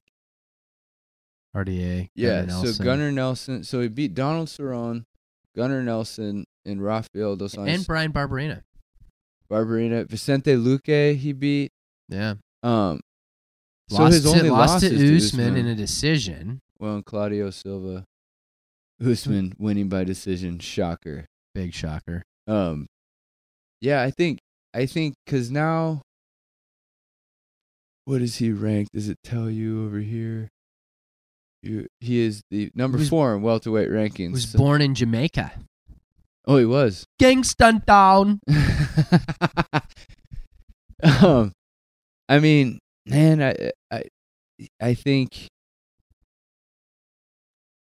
he's just below Jorge. I think those two fight. Yeah. I think those two fight. Or Leon sense. fights Tyron, or Jorge fights Tyron. Because it's like Woodley was a good champion. Like, yeah, his Wonder Boy fights were shite. I think that after this fight, though, they're just going to, like, they're going to cut him? No, I think that Tyron probably has so much pull for as long as he held that belt that it's just like, dude, I'm fighting whoever. I'm probably fighting Usman again. Yeah. I mean, it's been a year, literally a year, and he's finally defended his belt once. Tyron defended against Wonderboy twice, Damian Maia, Darren Till, and then he lost to what's his nuts. So, like, I mean, that's a good champion. What more do you want out of him? Yeah. I mean, the Wonderboy. I think the tough part about that is just he just got dominated for 5 rounds. So it's like, why? Dude. How? If Marty goes out there and rolls Covington, are you gonna give Tyron a shot again just to like give him a shot? I mean, I think the fans will probably be like, well, first time around, I mean, what's gonna be different? You know? Like, yeah. I mean, maybe he catches him with a punch, or like maybe there was just a really tough weight cut for Tyron and he's in better shape now, a better place, or we don't know. There could have been personal stuff that just was going on at that time, and he just wasn't in, the right state of mind. Bad night. Just a bad night. Just a bad night. It happens. Happens in all sports. But I just see that being a tough match, or just a tough fight to make because of what happened the first time. It's like you almost have to see Tyron fight someone in the top 5, beat them handily to be like, you get your shot at the title again. That makes sense. But it's very Leon interesting Edwards, because like bro. Jorge hasn't, like, when Jorge is interviewed in like when he's talking with the media, I mean, we've heard him mention Conor, we've heard him mention Canelo. I think Leon Edwards a little bit. He probably knows that that's got to get squashed at some point. But you never hear him talk about fighting Woodley. Yeah. I've never heard him talk. It's kind of like, and I don't think it's because he's scared of him. I think that it's like he just doesn't think that it's going to be the fight that elevates him to the championship fight. It very well could be like, that's a good point. If you fight, the UFC could do this. You say, okay, you fight Leon Edwards, you beat him, we'll give you your shot. And then they don't. They'd say, yeah, actually, you're going to have to fight Woodley, and the winner of that gets to fight Usman. So it's like, it's almost like, well, okay, I go fight Woodley. What happened? Who knows? Like, if Woodley wins that fight, gets his shot. And it's all this, what ifs. But it's just it's almost messy. Like that. It's super messy at welterweight. It's kind of messy with that top 5. Like, I get why guys probably are just sort of like, well, what's next? Like when you introduce this like random ass bad belt, like right now you've got, and Dana White has said that it's a one thing and it's done. It's like, okay, Dana, like until you see the pay-per-view buys, right, compared to real title fights, like, it is messy. I don't know. I think you make Leon and Masvidal fight now. Do it now while it's still fresh. I would agree.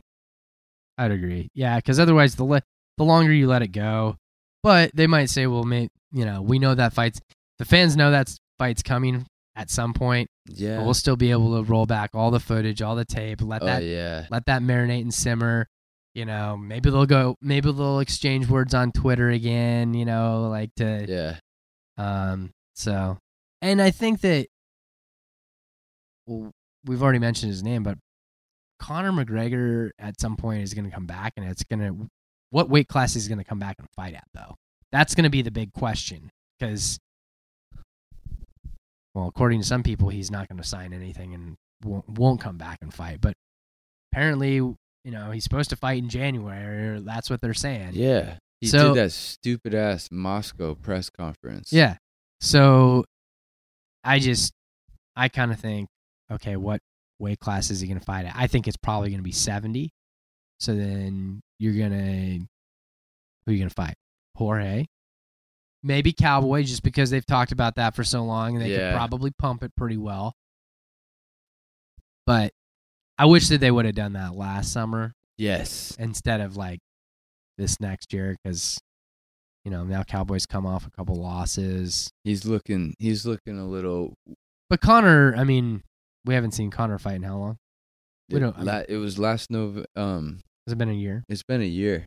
Yeah, I guess. Yeah, it was in November when he fought Khabib and lost. Yeah, and he got trounced, and he looked like there was plenty of ring rust, and he looked fat a little bit, like for his I mean, he's in phenomenal shape, but he also looked like, man, you've been sitting on your ass, bruh. Like you freaking Khabib came out looking like a hairless chimp. I was like, dude, I wish I would have picked Khabib for that fight, but oh well, though. Any other news? Tell me about that. That McDonald Lima fight. Yeah, because I've been talking all kinds of shit about it. I missed it. So, Bellator, the other MMA organization, had a welterweight Grand Prix tournament. Right. And it was the championship for that, and it was a rematch of the welterweight belt that Rory McDonald won from Douglas Lima a year ago. And it was like almost 2 years ago, wasn't it? I don't, because their Grand Prix, they alternate their Grand Prix like by weight class, like every other year, right? I don't remember. Maybe it's been like right. a year and a half. Something like that. And so, anyways, I watched that fight. I was so excited for it, and Douglas Lima put on a flawless victory. Nice. Essentially, Rory moved well, and Rory tried to stay off center, but Douglas just had an answer for everything. If Rory tried to take him down, Douglas stuffed it, or reversed it, or if Rory tried to strike, Douglas's jab was all day, and he was just dominant. It was just a dominant win, and so he got the belt back. It went to a decision, and Rory ended up in the final round. Doing a little bit of ground and pound, got a takedown, I think. Okay. And then, so Rory was there throughout the entire fight, but just by the end of it, it was a unanimous decision. Crazy. I will say, Rory McDonald, my daughter wasn't going to sleep, and so I was, because she knew I was up, and I was just watching this fight, and she was like, all right, well, I'll go to bed when it's done. I was like, okay, fine. And they were getting ready to announce the winner, and I had her watch Rory, because if you want to watch someone lose with class, you want to watch someone be above, be above the negative and everything, watch that post-fight speech, because it was incredible. I mean, I have all the respect for Rory now, and Douglas Lima. It was awesome to see both of them in the post-fight, in the way that they spoke, and how they carried themselves. It was just like, man, these are pro athletes. These are the people that you can show your kids examples of this is how you behave. And nice. So just Rory operating the way he did in the loss, and the way that he lost, and Douglas wasn't acting a fool with the win. Yeah. I mean, even though 50 Cent's spraying him with champagne, and there's he's got the stupid $1 million check.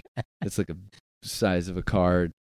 It was just, he thanked Rory at the fight. He was like, I got to thank Rory for that first fight. He taught me what heart means. He taught me a lot. And so without him losing that fight, he doesn't come back to win all of this. And yeah. It was amazing. It was a great fight. And it was, Douglas Lima is so bad, dude. He's a bad man, dude. He's so bad. It'll be interesting to see if he makes a jump to the UFC at any point in time. Him and Pitbull are both, because they're both killers right now. Yeah. They both on Twitter have been speaking on that specifically, and just kind of saying man, it's not like they're gonna. You can always change the narrative. Totally. Even if they do go to the UFC, like they might talk crap about who they get matched up against or whatever. And so it's like, I don't, Bellator's got some murderers too. And so, well, I would say either one of those guys is arguably a top 5 guy right away, right? Yeah. I mean, it's not the Ben Askren scenario. Right, yeah, exactly. Speaking of which, I mean, you think he's going to retire? He should. I mean, realistically, he should be 0-3 in the UFC. Yeah.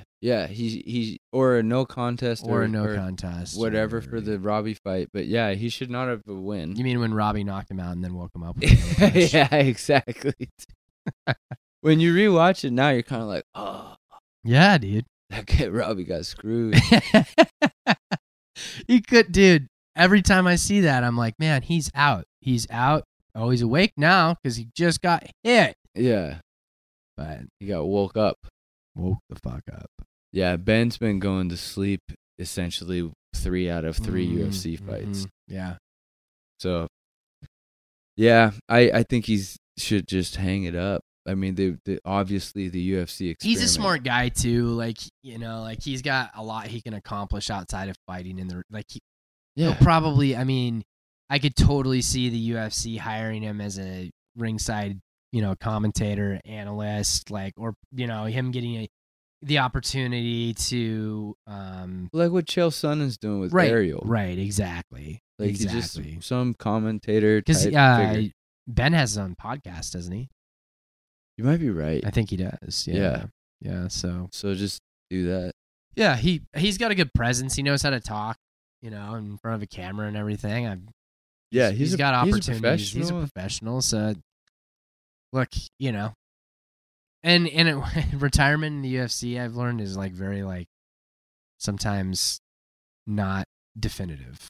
Right. We saw it with Uriah Faber. Right? Uriah Faber's got a fight coming up here in December. Peter Yan. Yeah. Oh, let's close this up with that. You want to talk about that card? Yeah, we could.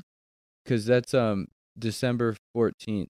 Which we'll probably talk about it again before we. We will, but we should get everybody aware of what's going on. Yeah, because it's gonna be. That's a good card. It's a great card. There's 3 belts. Yeah, it's a really. I mean, I could say arguably it's as good as the card we just had. So yeah, it may be even kudos to better. the UFC for finishing with a really strong. Yeah, dude, that's awesome. Kamaru Usman, Colby Covington. We got Max Holloway versus Alexander Volkanovski for the belt. Women's bantamweight. Amanda Nunes and Jermaine Durandamy for a belt. So there's 3 belt fights. And my boy Marlon Moraes gets to fight his countryman, Jose Aldo. Yeah, that's a freaking great fight, man. Aldo's bantamweight debut. And he went up or went down? He went down. Crazy. And then Peter Yan, who's another bantamweight up-and-comer, versus Uriah Faber. That actually kind of worries me for Marlon a little bit just because of the last fight. Yeah. But you never know. And they don't have any of the prelims sorted out. There's only one prelim fight right now. Well, that's because the main card kicks ass. Yeah, I mean, it is. It's so good. It's so good top to bottom, man. So, yeah, that's the, you got to watch that card. 3 belts on the line. Have they Dude, so here, let me find this out. Let me ask you this. If Fabes beats Peter Yan, is he going to get a shot at Cejudo? I think so, because I think between Peter Yan, our boy Aljamain Sterling at bantamweight, I think those are the next 2 up-and-comers. Yeah. So if Yan and Sterling... So Sterling was going to fight Frankie Edgar at 135. Yeah, before I remember he hearing that. He had... And I hit him up on Instagram, and he hit me back, and he told me he might be December or January. He might be able to fight, but... Yeah, we're buddies. It's fun. You're buddies with all those guys from NYC, man. Exactly. So the Peter Yan, Aljamain are the 2 guys who are next to Marlon, are bantamweight future right now. Uriah getting a shot would probably just on his pedigree alone, Well, it's so great because he came out of retirement, right? Had an awesome victory over who was it? Ricky Simon. Ricky Simon, right off. Who was arguably I think a lot of people thought Ricky Simon would just roll through him. Yeah, because he'd been on such a tear. But Fabes did an amazing job in that fight. Assuming he can get the job done against a Peter Yan, it's just a good fight to promote. You're talking about arguably one of the greatest small guys ever to fight in the UFC. You know, storied past as a WEC champion. Just a stud. The California kid. I just think it would be so much fun to see him and Cejudo throw down. Got a gym full of... And they got some beef. They've talked some shit to each other over the last couple years. It's been so funnily annoying. But you got to do what you got to do. Yeah, got to do what you got to do. Yeah, I think you're right. I think he gets one. Or, I mean, you have him and Jose fight, maybe. If Jose wins, beats Marlon. Although, you know, they were saying at the gym this morning, if Jose beats Marlon, he gets a title shot right away, essentially. I mean, yeah. Just enter the class, you take down the last title contender. If let's say he dominates him. Click on Marlon real quick. I want to see something.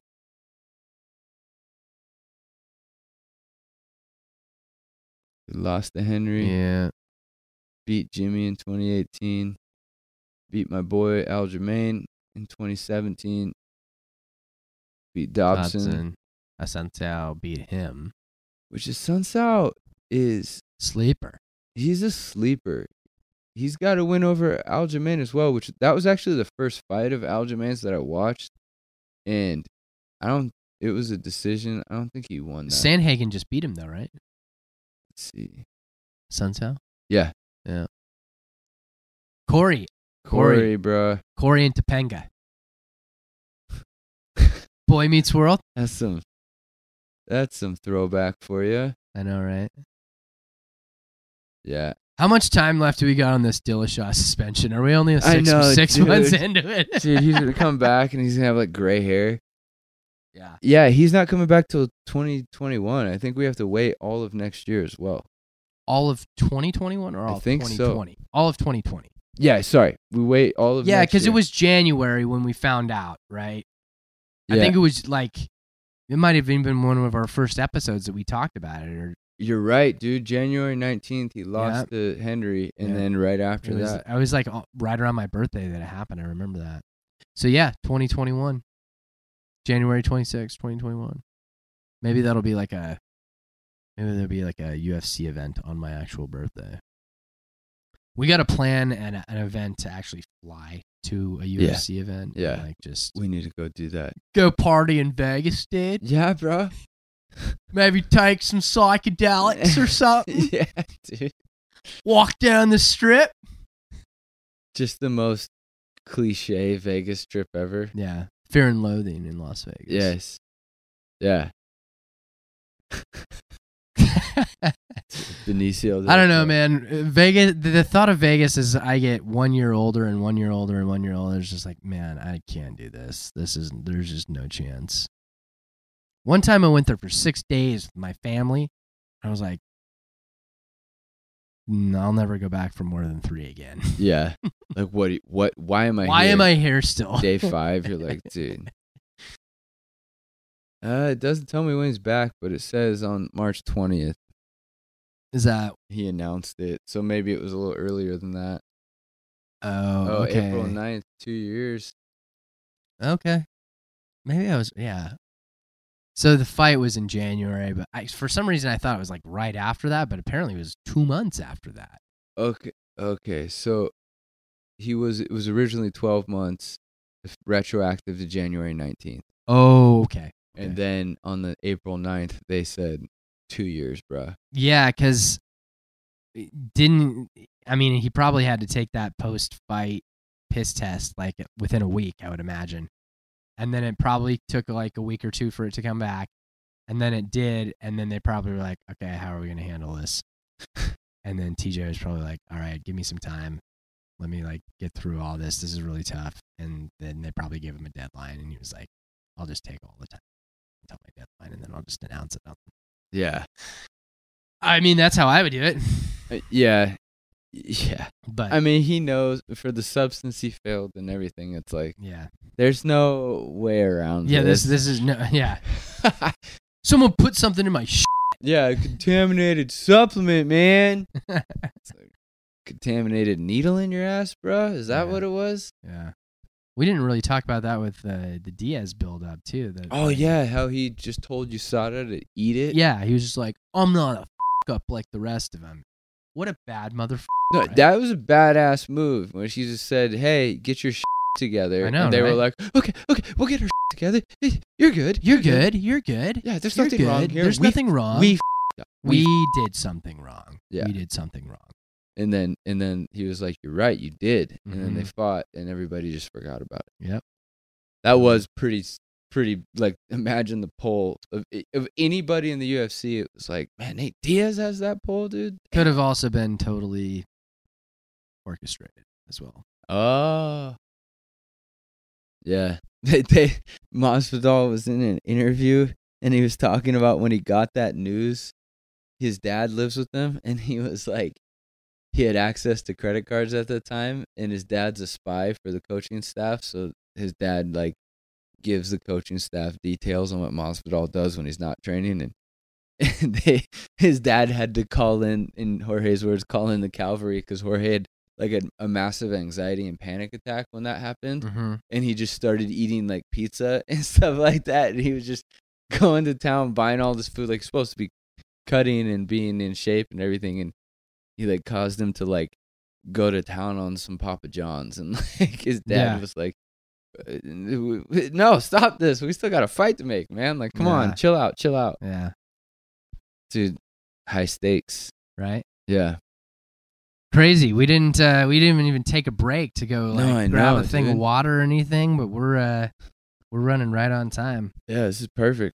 Crazy. It was a good episode. It was nice to be back, getting the chops in, I know. And it feels good to catch up. Yeah, we'll definitely be back here in a few weeks to get another one done. Maybe around Turkey Day or something. That'd be like fun. That. Do a little holiday thing. Yeah. Do some specific check-ins to some of this stuff that has been happening. Totally. Yeah. The NFL and college football season will have taken more shape since then. Totally. Along with the NHL, we'll know at the next episode who's MLS Cup champs. Yep. Hopefully it'll be our beloved Seattle Sounders. Yep. Watch the Sounder game. Sounders FC till I die. Yeah, man. Check us out on Instagram. Yep. Making Cuts. Making Cuts. And Twitter at Making Cuts. On Twitter at Making Cuts. And we might have some new, maybe not by next episode, but we might have some new fun stuff for the podcast that we've been working on. The intro. Yeah, the video. Intro video. Yeah, that could be in the works for the next episode. If not, maybe the following, or maybe launch it first thing 2020. Yeah, for the year or two to really. 2020 is going to be a big year, man. We got to elect a new president. Yeah, that's right. Well, I mean, we don't have to. We could just keep what we have. Could I will say, I don't ever like to go political on the other podcast, but I will on this one, because I think I vote independent. I think a lot of people know that about me. Yeah. I think that we all need to just be realistic, and I think we need to stop fighting with each other and looking for things to argue about. Totally. Which is so cliche to say about this bipartisan nation, but I don't know. I don't think more divisiveness and more tomfoolery is the way. So everybody should just be very aware and very active in your local politics as much as you can, because that's how it's going to change. Totally. So that's all I'll say. I'm not going to ever tell anybody who to vote for or start doing some sort of my particular Gary Johnson type things, but like, I get sick of people talking about politics, but then no one ever seems to try and solve anything together. They just want to be right. Yeah. And it's I would agree. It's a toxic part of the political situation in our country for sure. Without getting too far into like the political hole, but I would agree. Yeah, there's definitely not enough collectiveness when talking about certain topics or policies and trying to just work through them together. It's one way or the other, unfortunately. And you're right, I'm wrong, I'm right, you're wrong. Yep.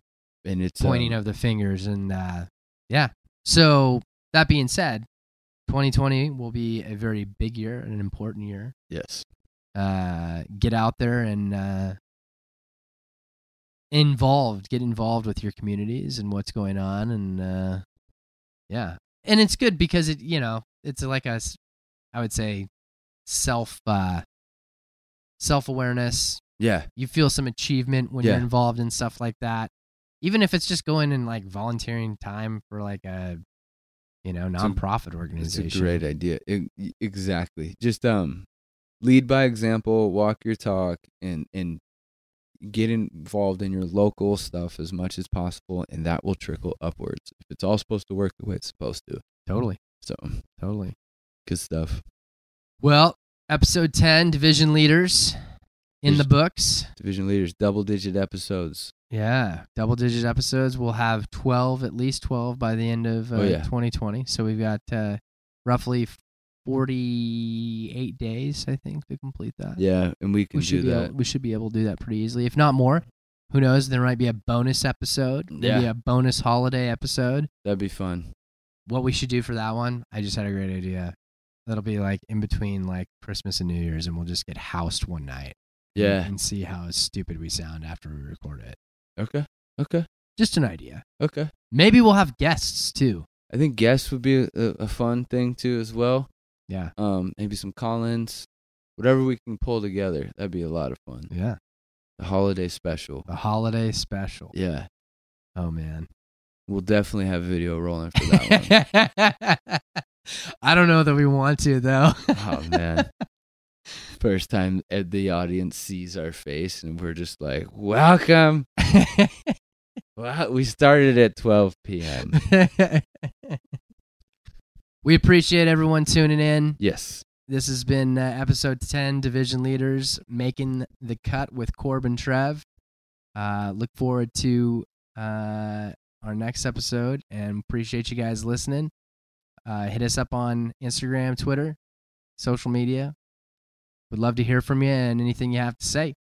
And subscribe and leave a review if you feel so compelled.